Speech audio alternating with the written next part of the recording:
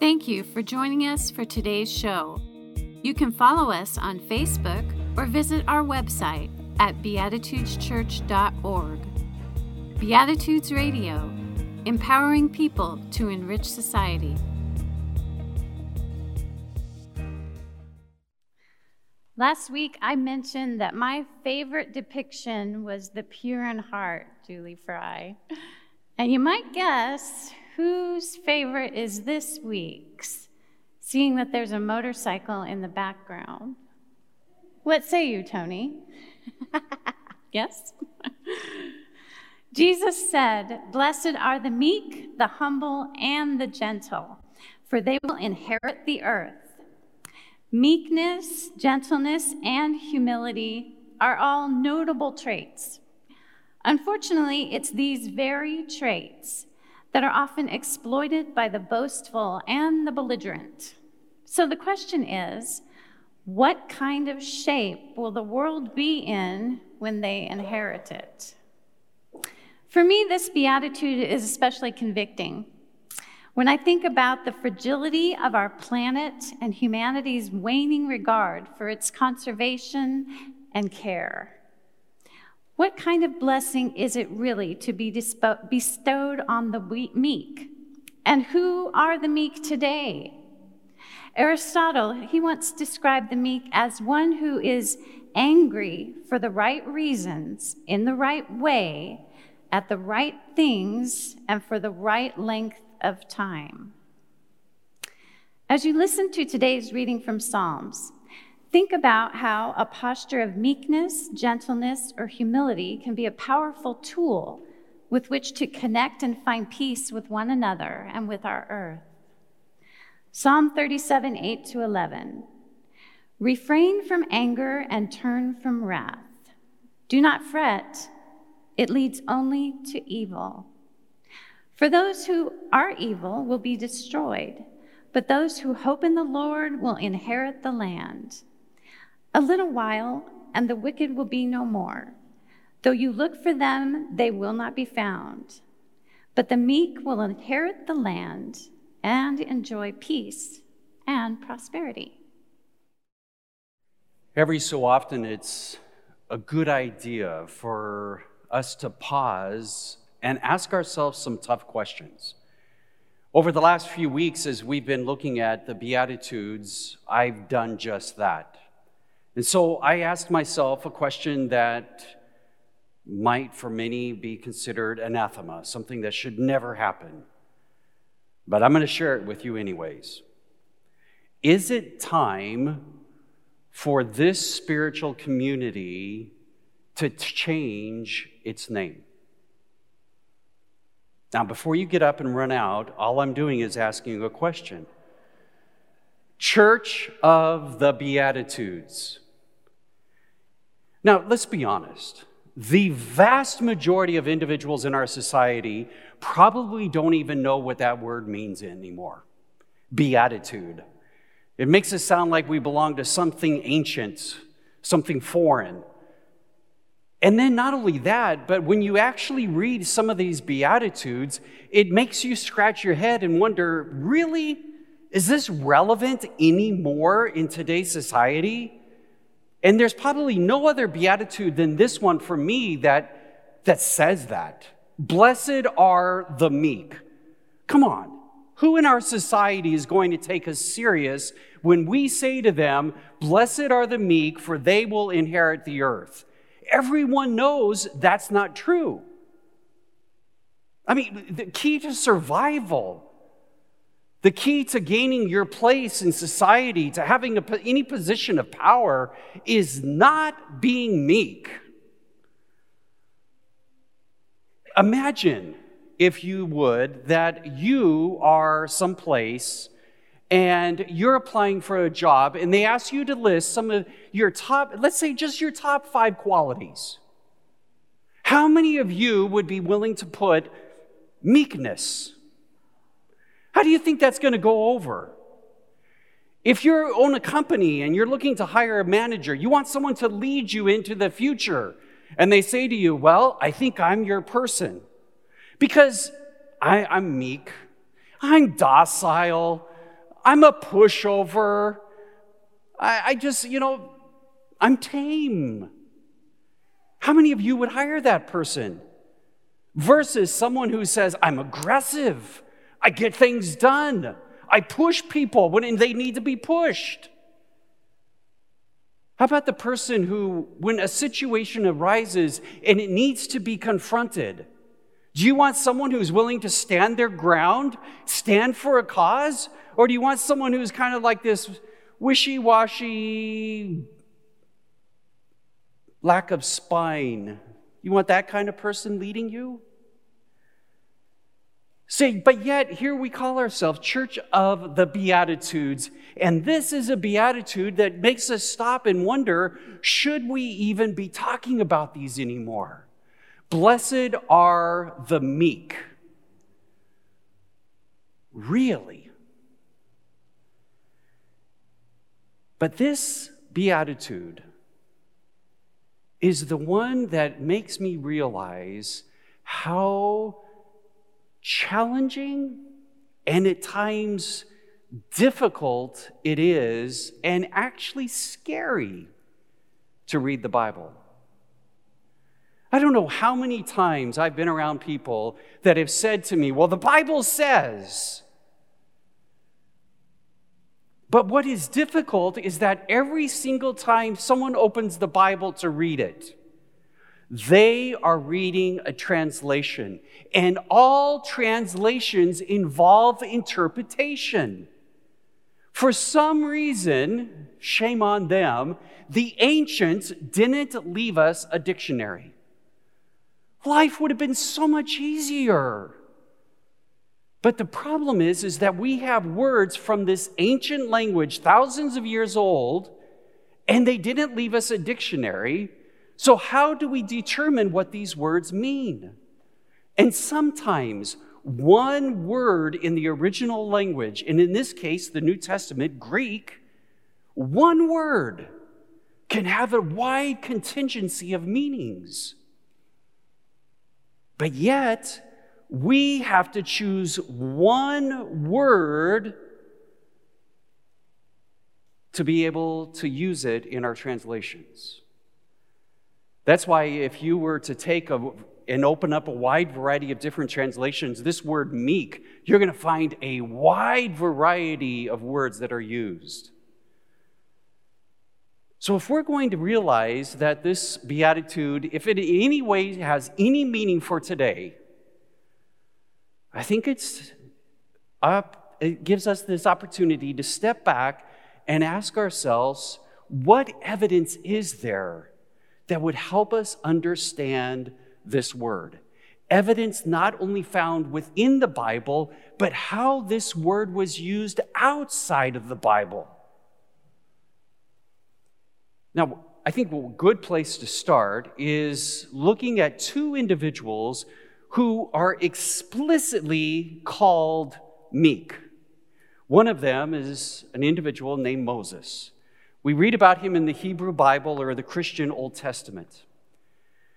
I grew up in a tradition that was very fundamental. And one of the things that I was taught was that Moses wrote the first 5 books of the Bible. And I believed that for the longest time until I came to this verse. And it was this verse, among many others, that made me begin to realize that Moses didn't write these first 5 books. It was probably an editor that came in together later and compiled it and added this verse. Because in your mind, imagine Moses writing this verse. It appears in Numbers chapter 12, verse 3. Now the man Moses was very meek, above all the men which were on the face of the earth. Imagine someone writing that about themselves. I am the most meek person in the world. Does that even make sense? But the writer, you chose to use this person, Moses, as an example of what meekness, what it really looked like. Now, in the Old Testament, it was written in Hebrew. But when they translated it into Greek, they chose to use the word that we find in that beatitude, that exact same word to describe Moses. Now, if you read the story of Moses and look at the way that he behaved, he was not a pushover. He was not docile. He could stand his ground. He got so angry one time that it says that he came down off of a mountain, lost his temper, threw down these stones that had stuff written on them, pulverized this golden idol, and made everyone drink of it. Now, does that sound like a meek person to you? So immediately you become suspicious that the word meek has a different meaning, a different way than our English today uses that term. Another individual that is called meek is Jesus. The writer of the Gospel of Matthew attributes these words to Jesus, where it says in Matthew chapter 11, verse 29, Jesus says, "Learn of me, for I am meek." And again, when you realize the stories about Jesus, he is not a typical sense of what we would see as being a meek person. He's not passive. He doesn't let people trample all over him. He's willing to stand up and defend the marginalized of society. Jesus is not the typical sense of a humble, gentle, kind of roll me over and I'll be okay person. So just in these two examples, we realize that this word meek has more depth to it, is more nuanced than you first see when you're reading the text. But there's a second thing we can do. We can look at how this word was used outside of the Bible. One way that it was used was to describe a soldier. Now, imagine that, a soldier. A soldier was called meek when they knew, let me back up, when they, first of all, possessed a sword. They had a weapon in their hand. But the weapon, not only did they possess it, but they knew how to use it. They knew how to wield it. But they also, the word meek implies, is that rather than having it out all the time, the majority of time it remained in its sheath. So what we could say in this translation could be, those who inherit the earth, those are the ones who have a sword, using it as a metaphor for power. They know how to use that sword. They know how to use their power. But they chose to keep that sword in its sheath. They chose not to use their sword or their power indiscriminately.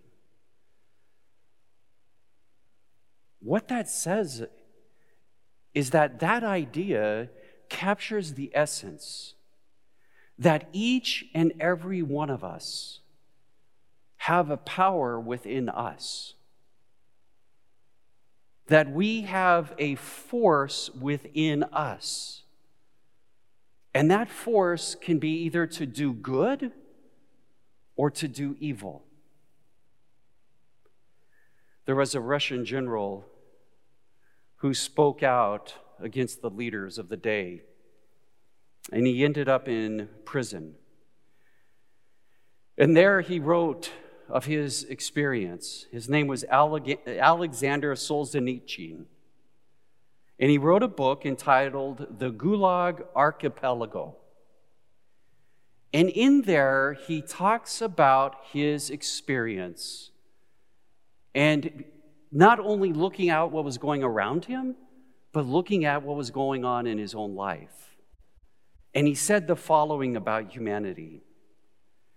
Gradually, it was disclosed to me that the line separating good and evil passes not through states, nor between classes, nor between political parties either, but right through every human heart and through all human hearts. The line between good and evil is drawn in the midst of our heart. He continues, this line shifts. It shifts inside of us. It oscillates with years. And even within hearts overwhelmed by evil, one small bridgehead of good is retained.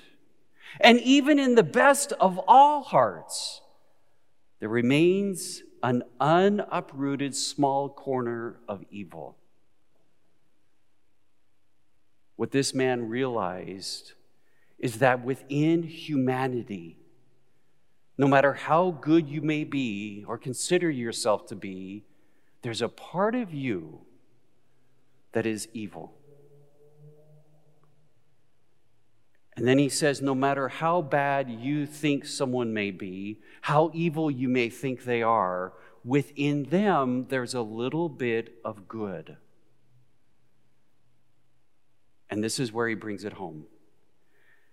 Since then, I have come to understand the truth of all the religions of the world. They struggle with the evil inside a human being, inside every human being. It is impossible to expel evil from the world in its entirety, but it is possible to constrict it within each person. What he's describing here is what the Romans called meekness.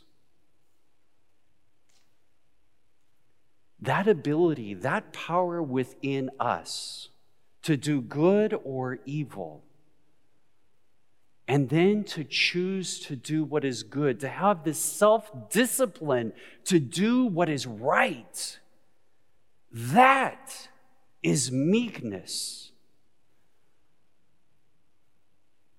When you think about Nazi Germany or Stalin Russia, I wonder if something like that was to begin to arise in our world again. I wonder how many of us would say, no, we would stand up and say, no, we're not going to do it. We're not going to go along. Let me bring it home a little bit more. Let me ask you this question. You think you could kill anyone?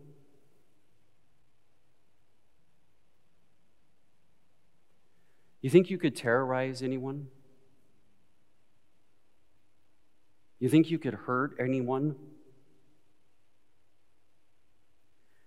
If you answered no,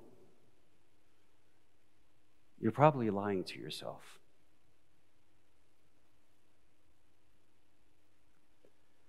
There was a psychiatrist who went to a high-security prison. And while he was walking around outside in the yard, he was left with this very small, innocuous-looking man. He felt safe. He figured this little guy wasn't going to be able to hurt him. He was taller, bigger. Later on, when he was talking to one of the guards, the guard said, "You know that little guy you were talking with?" And he said, "Yeah, the little short and innocuous guy?" He said, "Yeah. You know why he's here? He made 2 police officers kneel down and beg for their life before he shot them both back in the back of the head."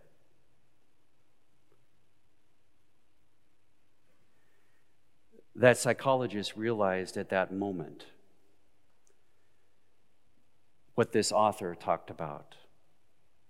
is that within all of us, there is a tendency to do good and there is a tendency to do evil. And each of us must make the choice in which direction we're going to go. The Greeks believed that was meekness, the ability to use self-discipline and make the right decision.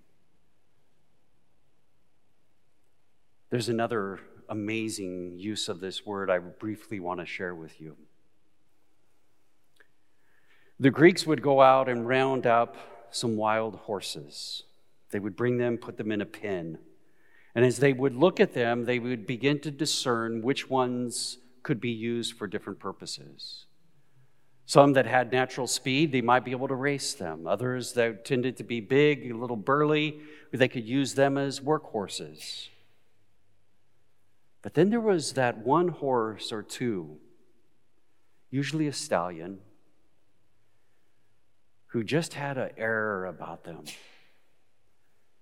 You could look in their eyes and you could see their spirit. There was a fierceness about them. There was this bravery that they seemed to exude. And those were the horses they decided would become war horses. But before they could be used in battle, they had to be tamed.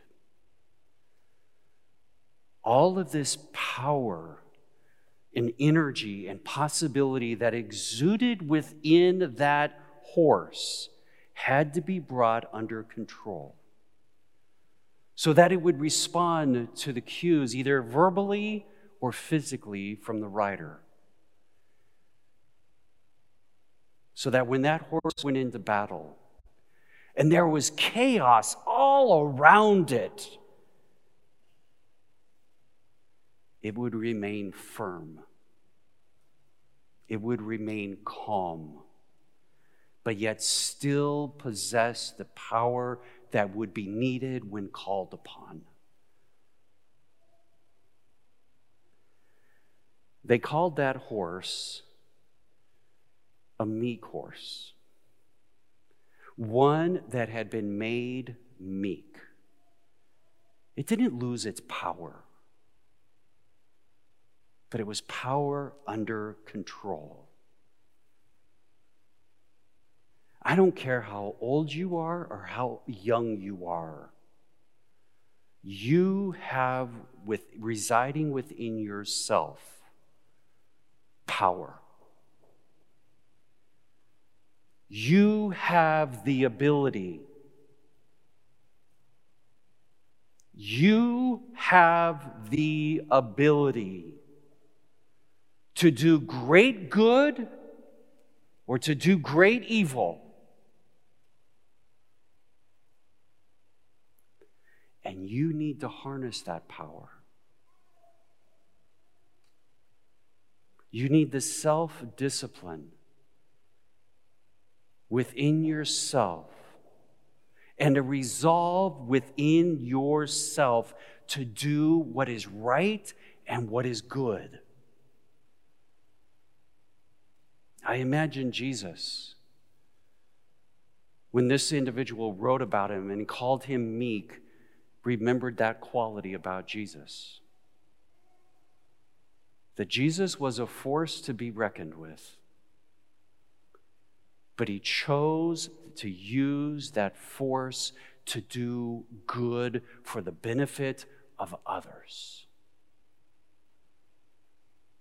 So, is it time to change the name of Church of the Beatitudes? I'll give you my opinion. No. But it is time for each and every one of us that belong to this spiritual community or are interested in this spiritual community to stop and look within ourselves and to realize that each and every one of us can do an amazing things to enhance our world. That's why they got it right. Blessed are the meek, for they're the ones that will inherit the earth. Thank you for joining us for today's show. You can help us to continue this program by making your donations at beatitudeschurch.org/online-giving. Beatitudes Radio, empowering people to enrich society.